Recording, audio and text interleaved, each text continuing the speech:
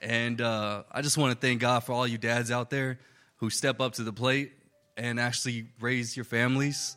And I just want special thanks on Father's Day. Thank you to my dad, because he really did a number on me, because I was definitely going down the wrong road. But I just want to say, because of God putting him in my life, I was able to find him and turn my life around, because Lord knows I needed it. But thank y'all for all showing up today, and God bless y'all, and happy Father's Day to all y'all men out there.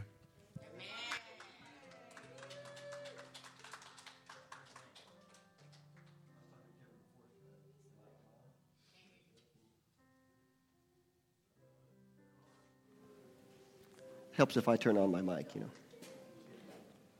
All right, I was talking to Kevin before service, and he's like, well, I'm not a father. He said, I'm a grandfather age, Sorry, I didn't mean to date you, but to age you there. But I said, it's funny, because Paul talked about how Timothy was a spiritual son to him. And so it's like, even if you don't continually stand in that office, you can temporarily step in and father someone in some way, even if it's just for a moment. Because lots of people go through life and they don't have that. Anyway, let's pray. Father, happy Father's Day to you, Lord. We thank you, Father, and I ask, Lord, that you touch our hearts. Give us a spirit of wisdom and revelation in the knowledge of you, that we can understand, that you give us understanding what it is that you desire for us to know, that we need to know, that is absolutely vital for us to continue the way into the fullness of the life that you have desired to give us and to bestow upon us and to continually pour into us. And I thank you, Father. I ask for your help to bring out the word today, and I just thank you so much again, and in Jesus' name I pray. Amen. Praise God. Awesome. Thank you, Becky. Thank you, worship team. Love worshiping with you guys. Turn over to Psalm 133.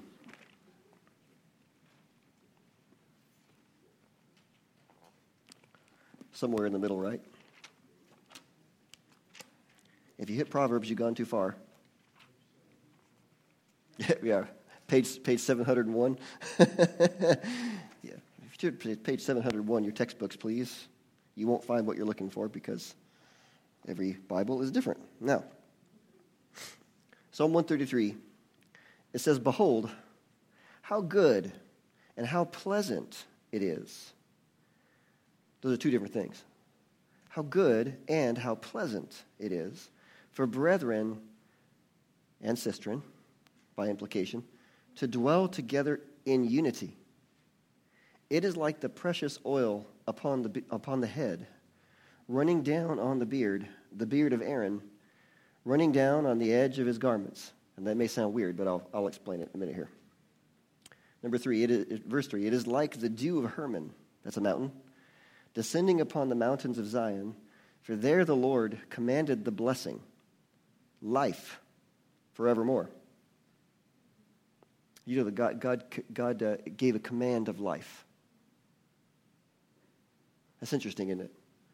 But it says like the precious oil upon the head, running down the beard of Aaron. Now Aaron, of course, was a high priest, and so this talking about the moment he was anointed to be a high priest. And so peace, because it says here how good and pleasant it is for brethren to dwell together in unity. And so then unity has a connection to the priestly anointing. And we told you all before, if you accepted Christ, if you said out loud, Jesus is Lord, you believe in your heart God's raised him from the dead, you stand in a priestly anointing. Because the word said over in Peter that we are a royal priesthood. And the function of the priest was to bring people close to God. That was their primary function. Okay, so the anointing, because the priest would receive an anointing to stand in that office, along with the prophet and the king. Now we're all anointed. But so the anointing is God's supernatural help that he puts upon you in order to accomplish something. And you don't have to cooperate with that or yield to that, or you can or you can't. The decision is up to you. So what it's saying here It says unity and peace among the people in the church is like the anointing. It is like the anointing. It is not the anointing, but it is like the anointing. It is like precious oil upon the head. A church in unity is a church that can work together toward a common goal, common vision, okay? Without unity, it's impossible to accomplish that. It's like having an anointing from God, but not cooperating with it. Or you could say, failing to work with it. All right? Turn with me over to John 15.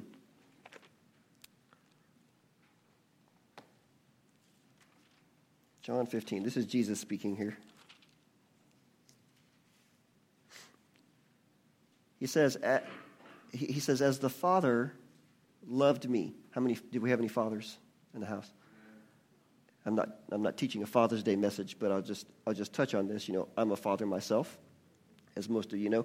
I know that no earthly father is perfect. Some far from it. But the word says in Hebrews that our earthly fathers disciplined us for a few years, doing the best they knew how. That's not saying that they were amazing, but it's just saying they did the best they knew how. At least we hope they did. And so to you fathers who are doing the best you know how, thank you for the good that you've done in leading your family. And my encouragement to you is to stay in the Word and learn more and more from God, who is the best father. I told God one time I was struggling as a father. The kids were really little. It's one of those this is one of those landmark moments because when I speak up here and I say, well, I was praying and God told me this, those are landmark moments. It's not like every single moment I hear directly from God.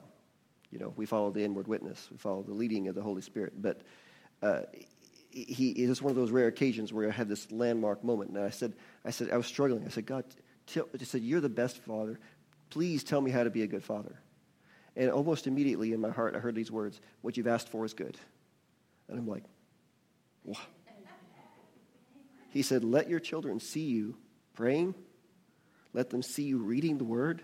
Let them hear you worship. So what's he saying? Be an example. Train them up. So Jesus was very aware. Notice here. Jesus was very aware of how much the Father loved him. And we're like, okay, well, that's Jesus. Well, yeah, but he set aside his divine privilege, the Word said. And so the Word said that as a boy, he grew in stature and in wisdom. And so the knowledge of that, it's not like he had this innate understanding of how much the Father loved him, but he grew in that through experiential knowledge. This is how much the Father loves me. This is how much my Father loves me. Okay? So the Father then must have had a direct influence in Jesus' life, even as a little one. Okay? So he says, as the Father loved me, I also have loved you. Abide in my love.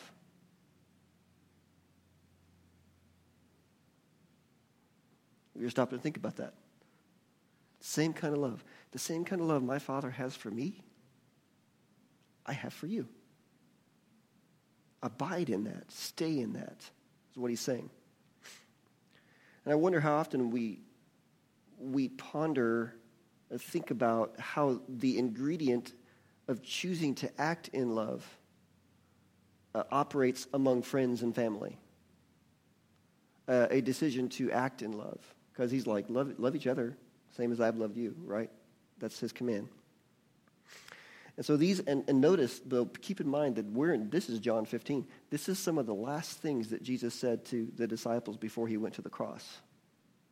And so he's telling them, these are things you're going to have to know before I'm not with you anymore. Right? It's very important to him. So look back at John 14 for a second, at verse 25. And again, it's just one chapter before. He's still in that mindset of these are the last few things I'm going to say to you before I go to the cross, okay?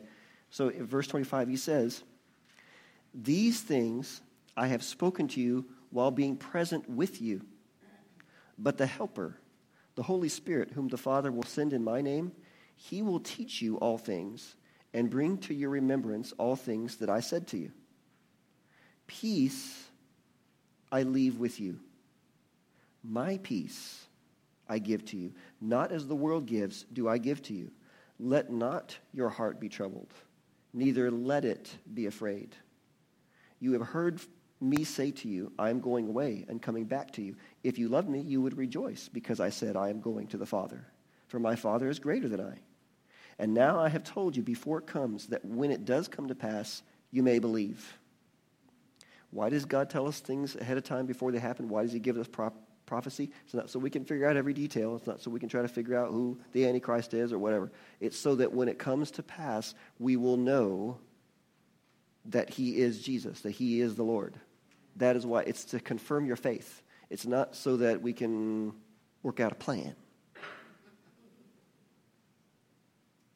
Amen. Now, if God gives you a plan, go for it. But my point is that the purpose of him telling this ahead of time, he said, because so that when it comes to pass, you may believe.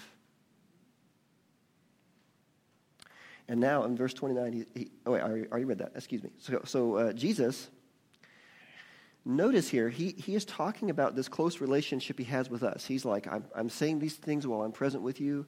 I'm going away, but I'm coming back. He's talking about physically. I mean, he's with us in spirit. He said, "Lo, I'm with you to the end of the age."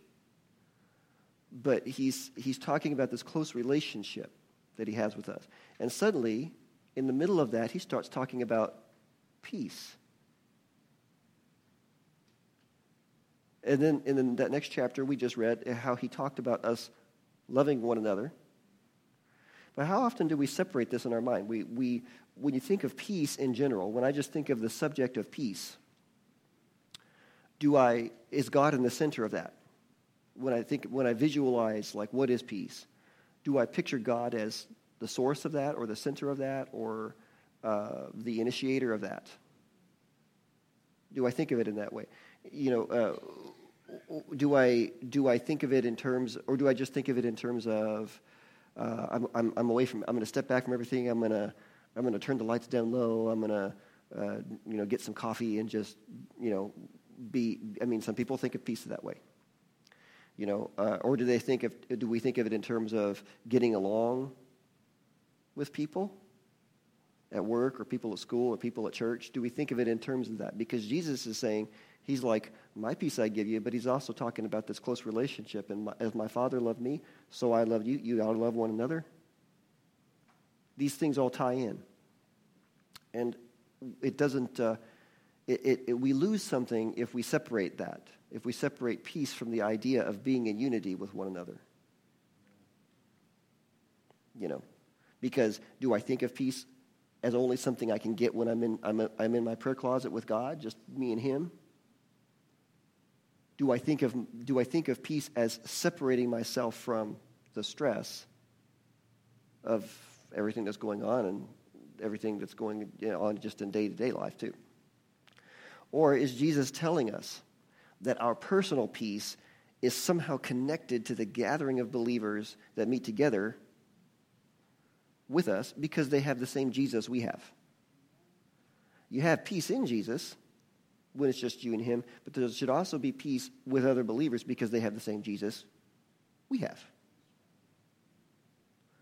Doesn't this fit like a glove with that Psalm 133 that says how good and pleasant it is when brethren dwell together in unity and peace? Because there's peace in unity. Leave a bookmark here in John, and I'll do the same. If you have a bookmark. If you don't, there's some at the back there. And go to Ephesians 4. How are you all today, by the way? Everybody good? Everybody happy? The birds are singing. The road was up to meet you on the way in. Ephesians 4, verse 1 said, I, therefore, the prisoner of the Lord, beseech you to walk worthy of the calling with which you were called. with all lowliness and gentleness, with long suffering, bearing with one another in love. What's that mean? What's a more contemporary way of saying that would be putting up with one another in love, bearing with one another, shouldering burdens of others, bearing with one another in love. Verse 3, endeavoring to keep the unity of the Spirit in the bond of peace. Unity and peace. Unity and peace. How good and pleasant it is when brethren dwell together in unity. Now, if I just read this little passage we just read at a glance, this is kind of, when if a person is studying the Word or they're reading the Word, it's like you start a new chapter, and sometimes you feel like these first few verses are just kind of introductory. I need to get down there to the good stuff. But if we blow past this, we miss a lot. Because it's like, if I just read it at a glance, it may seem like, oh yeah, unity and peace. Oh yeah, that's just effortless. That just happens. No, it does not just happen. But see, when you first got saved and you found a church, did you just assume that everyone would get along? Everyone would agree about everything, and it would just be all sunshine and lollipops and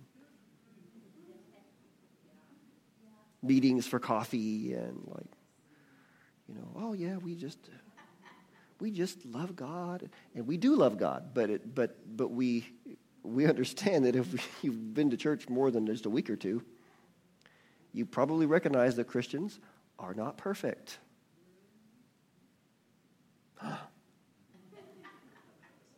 We're not, And we have an enemy called the devil who works overtime at getting Christians to be at odds with one another.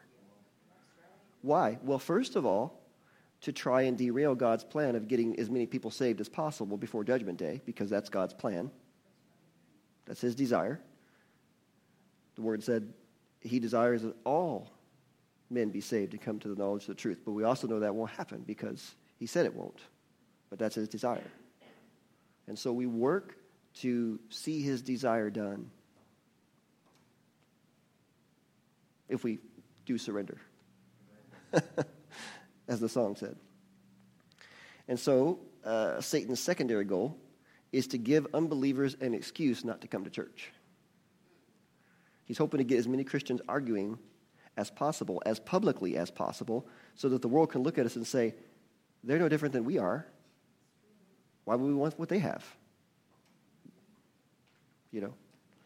Because he doesn't want them to even consider that we have a Jesus who is real. This is what we want the people in the world to do. We want them to start considering. Say, maybe Jesus is real. Maybe I ought to give him a chance, a real chance. Not just a 2 or 3 week chance, but a real chance. And many Christians who haven't learned this command to endeavor to keep the unity by walking in love. And that's really a pandemic that we have in the American church. The American church does some things right, but one of the things they don't do a very good job of is endeavoring to keep the unity in the bond of peace. How do we know that? We'll just look at how much division there is. A lot of division. And so people who haven't learned that, they hurt somebody because they're not trying to keep unity. They're just pushing their own agenda. And so they hurt somebody, or they get hurt by somebody who is pushing their agenda. And so then they stop going to church altogether to try to avoid getting hurt again. Right? But then they get into trouble with that because the Word said not to forsake the gathering of yourselves together. There's a reason. I read an excellent blog the other day. It just happened to be written by my wife.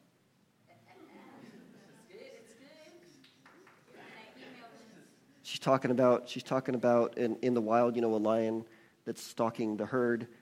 Do they go after the one that's in the middle of the herd? No. They go after the ones who are behind or the ones who are off by themselves because they're easier targets. They don't have the they don't have the benefit of the protection of the herd.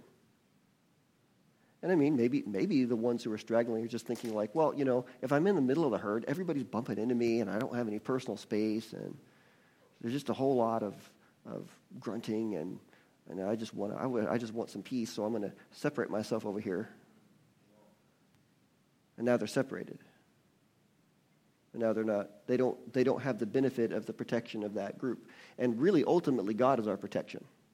But there is some protection that is afforded in the natural just by having a gathering of believers. And that's why the word said not to do that, not to forsake the gathering of yourselves together. And the price of that gathering is to endeavor to work to keep unity in the gathering. Then it's a price to be paid. It is a sacrifice. Because that means that sometimes I have to lay down things I want in order to keep unity in the body. Amen?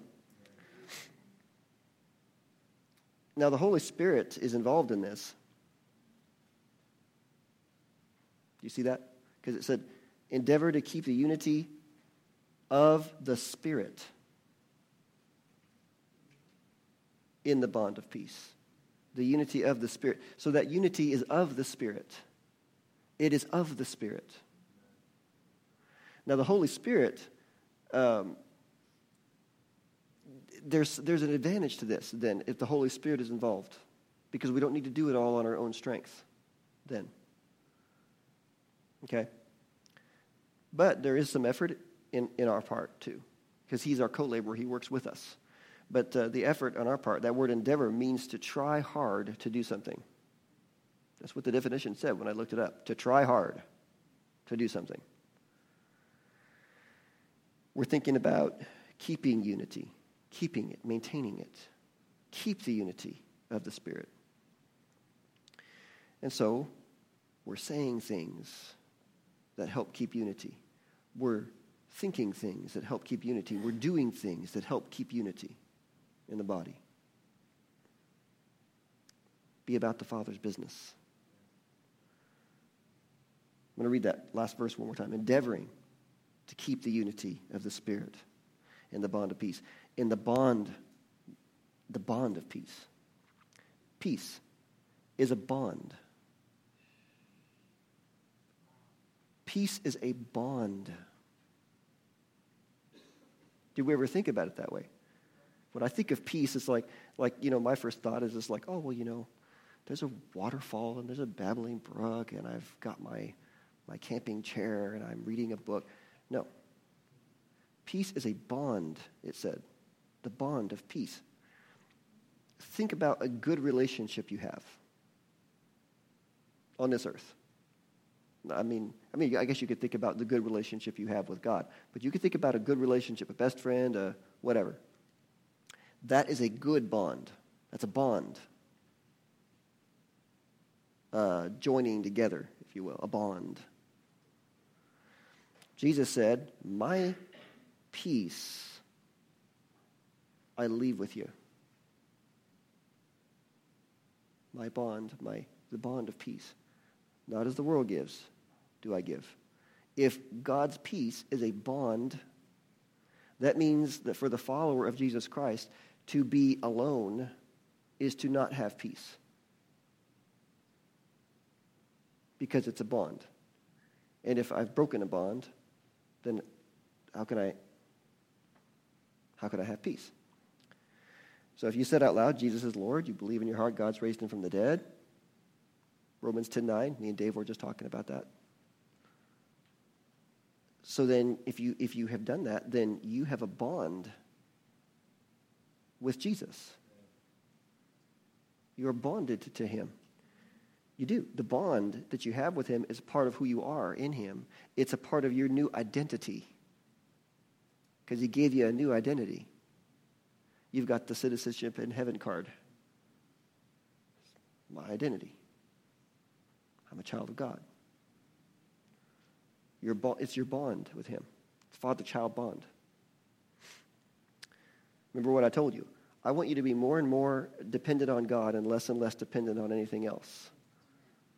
The bond you should be the most dependent on is the bond that you have with Jesus.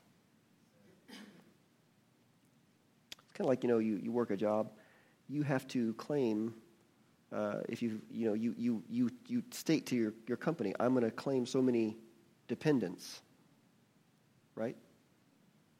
So if you're in God's kingdom, you are now one of his dependents. Think about it like that.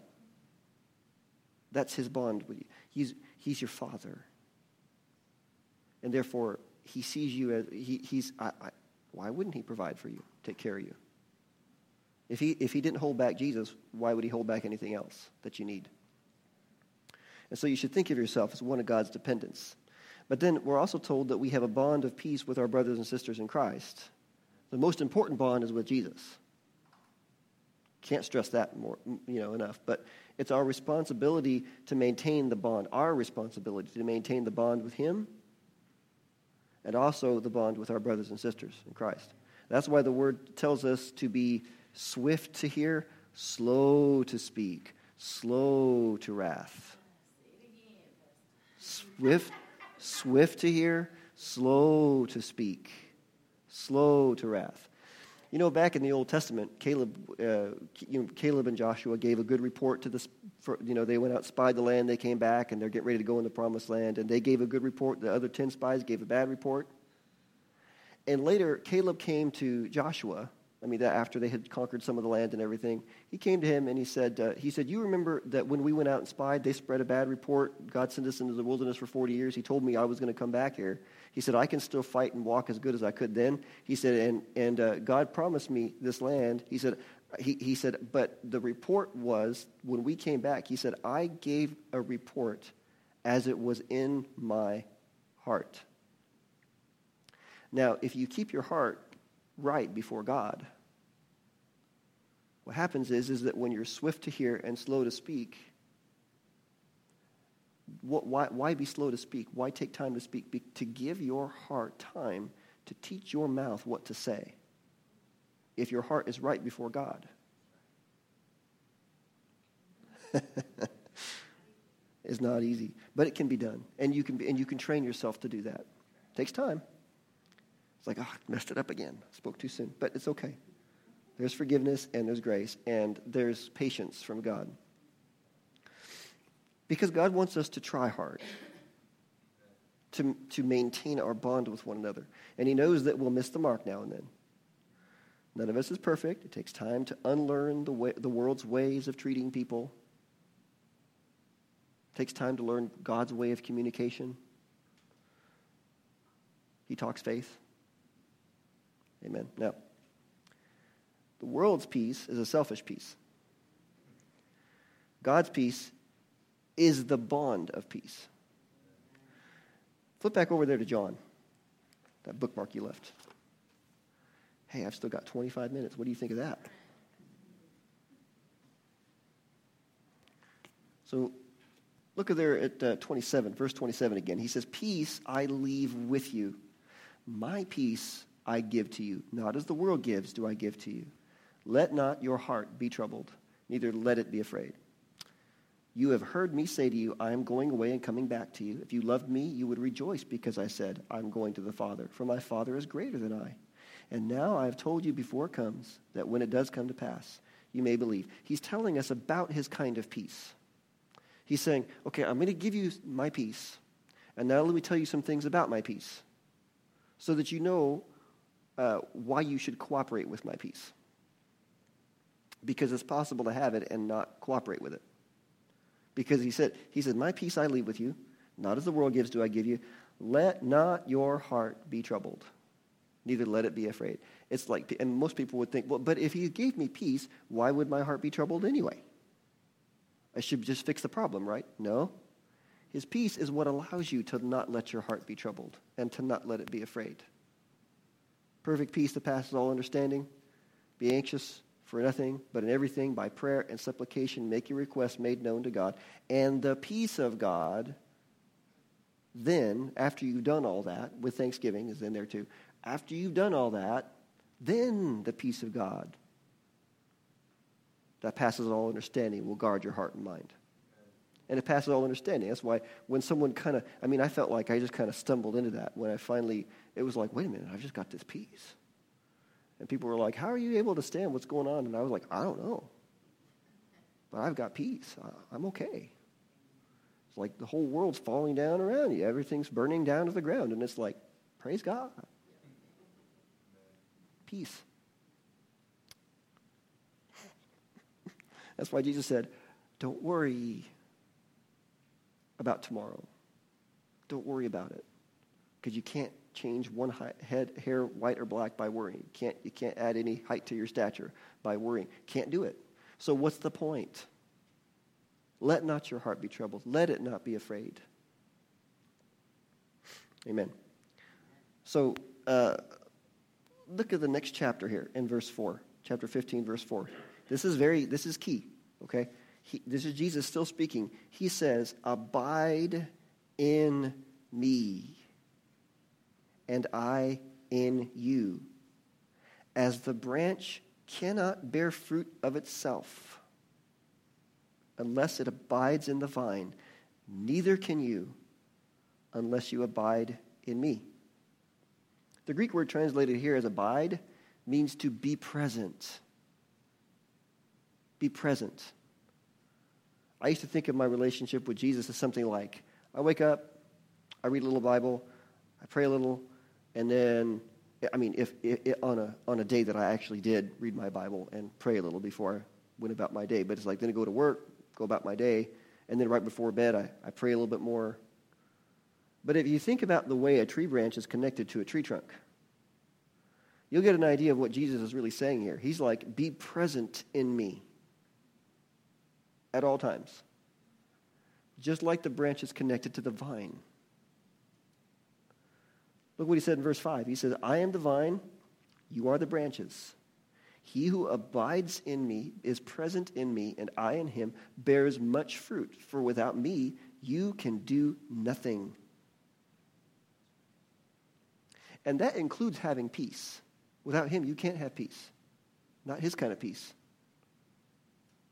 Because peace is a part of the bond that you have with him. Let me put it this way. Your bond with Jesus that was made the moment you accepted him as Lord is what enables you to have peace. The peace comes through the bond. Because peace is a bond. So because peace comes through that bond, just the same way as a tree branch is nourished with water and nutrients that come through the bond with the tree trunk, they're bonded together, and if that branch is cut off, then the tree trunk, from the tree trunk, then it dies because it is not getting any nutrients or water from the trunk because the bond is now broken. The Amplified, when you read this in the Amplified, in brackets, all over the place when Jesus is talking about abiding, it says vitally connected. Stay vitally connected to me. It's vital. Absolutely vital for us to abide in him. So he's like, it's vital for you to abide in me because if you leave the bond you have with me, you will be cut off from everything you need from me. From him. The bond you have with Jesus is a living, vital relationship. Notice he didn't say, there's lots of things like a wagon has a wheel that has a bond. It's attached in some way. But Jesus doesn't talk about an inanimate object when he gives us this. He's like, I'm the vine. You're the branches. He talks about things that are alive. This is a living relationship. This is a living bond. So to make a distinction between that and understand that he was very intentional the way that he taught this to us. Okay? Amen. So if you don't have that bond with Jesus and you need it, come talk to me. Or if you had one at one time and you are understanding now, man, I need to renew that bond. Come talk to me. Please. Amen. So anyone who online wants a relationship with Jesus, if you're online, I haven't forgotten about you. I remembered that you're there. Please get in touch with us. because we want to pray with you, pray for you if you want that bond. Now, the final thought before we close. The follower of Jesus has a bond of peace with Jesus, but through that bond, we also have a bond of peace with everyone else who is bonded to Jesus. I mean, if you think about it like a network of tree branches, right? Through Jesus, I'm connected with you. You're connected with me. Through him. Even the most broken relationships among Christians, even the most bitter, estranged, and jaded relationships among Christians can be renewed because through Jesus, they still have a claim to the bond of peace.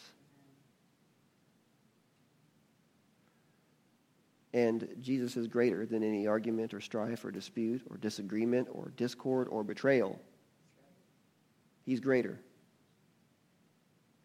He can make all things new. Amen?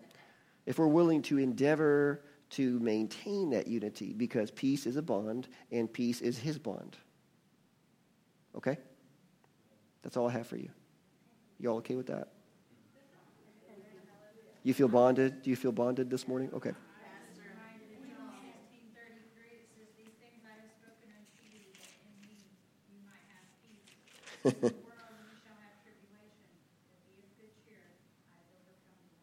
Karen's got it. I'll read that because the people online couldn't have heard that. She said on her heart, the scripture, John 16:33, these things I have spoken to you, that in me you may have peace. In the world you will have tribulation, but be of good cheer. I have overcome the world. Jesus overcomes it all. Amen. Yes, Iris. I don't like using this thing because I got a big mouth anyway, but we must comply with the video, right? You know, we all know these scriptures. We have read these scriptures. Pastor has told us over and over again. Many of us have discussed it in different groups, different sermons. But do we really know it? Because we have the job to go out there and make a difference. How can we make a difference when we're not always in agreement? We love each other. We don't want bad things to happen. But we're a small church, and I'm guilty of getting mad with some of you. I'm guilty of saying, I can't believe this one did it again. I can't believe the next time, Pastor, I'm going to knock him upside the head. I'm guilty of it. But she hasn't done it, so we're okay. I come close, but he like he says, talk to him. But in praying at the same time that I am guilty of feeling like that about someone else, I don't know what their home life is. I don't know if they're having a bad time, if their health is off. I don't know if they feel the same way about me. I got a big mouth. I try to use it for Jesus, but I don't always use it for Jesus.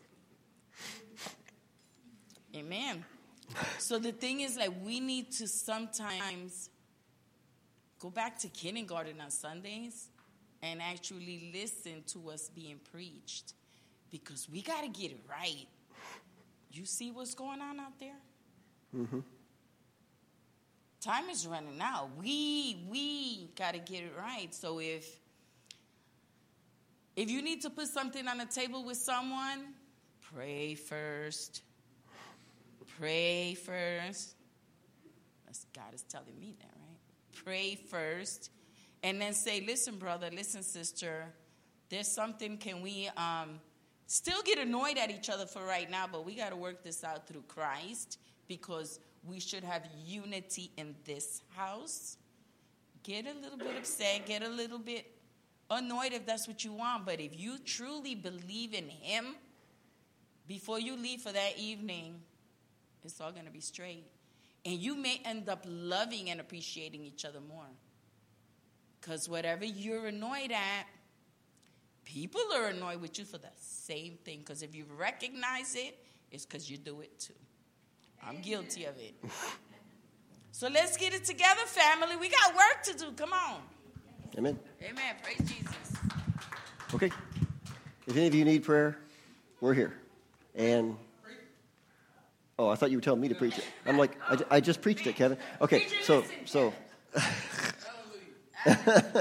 Okay, so if you need prayer, we're here. And you're dismissed. Bless you guys.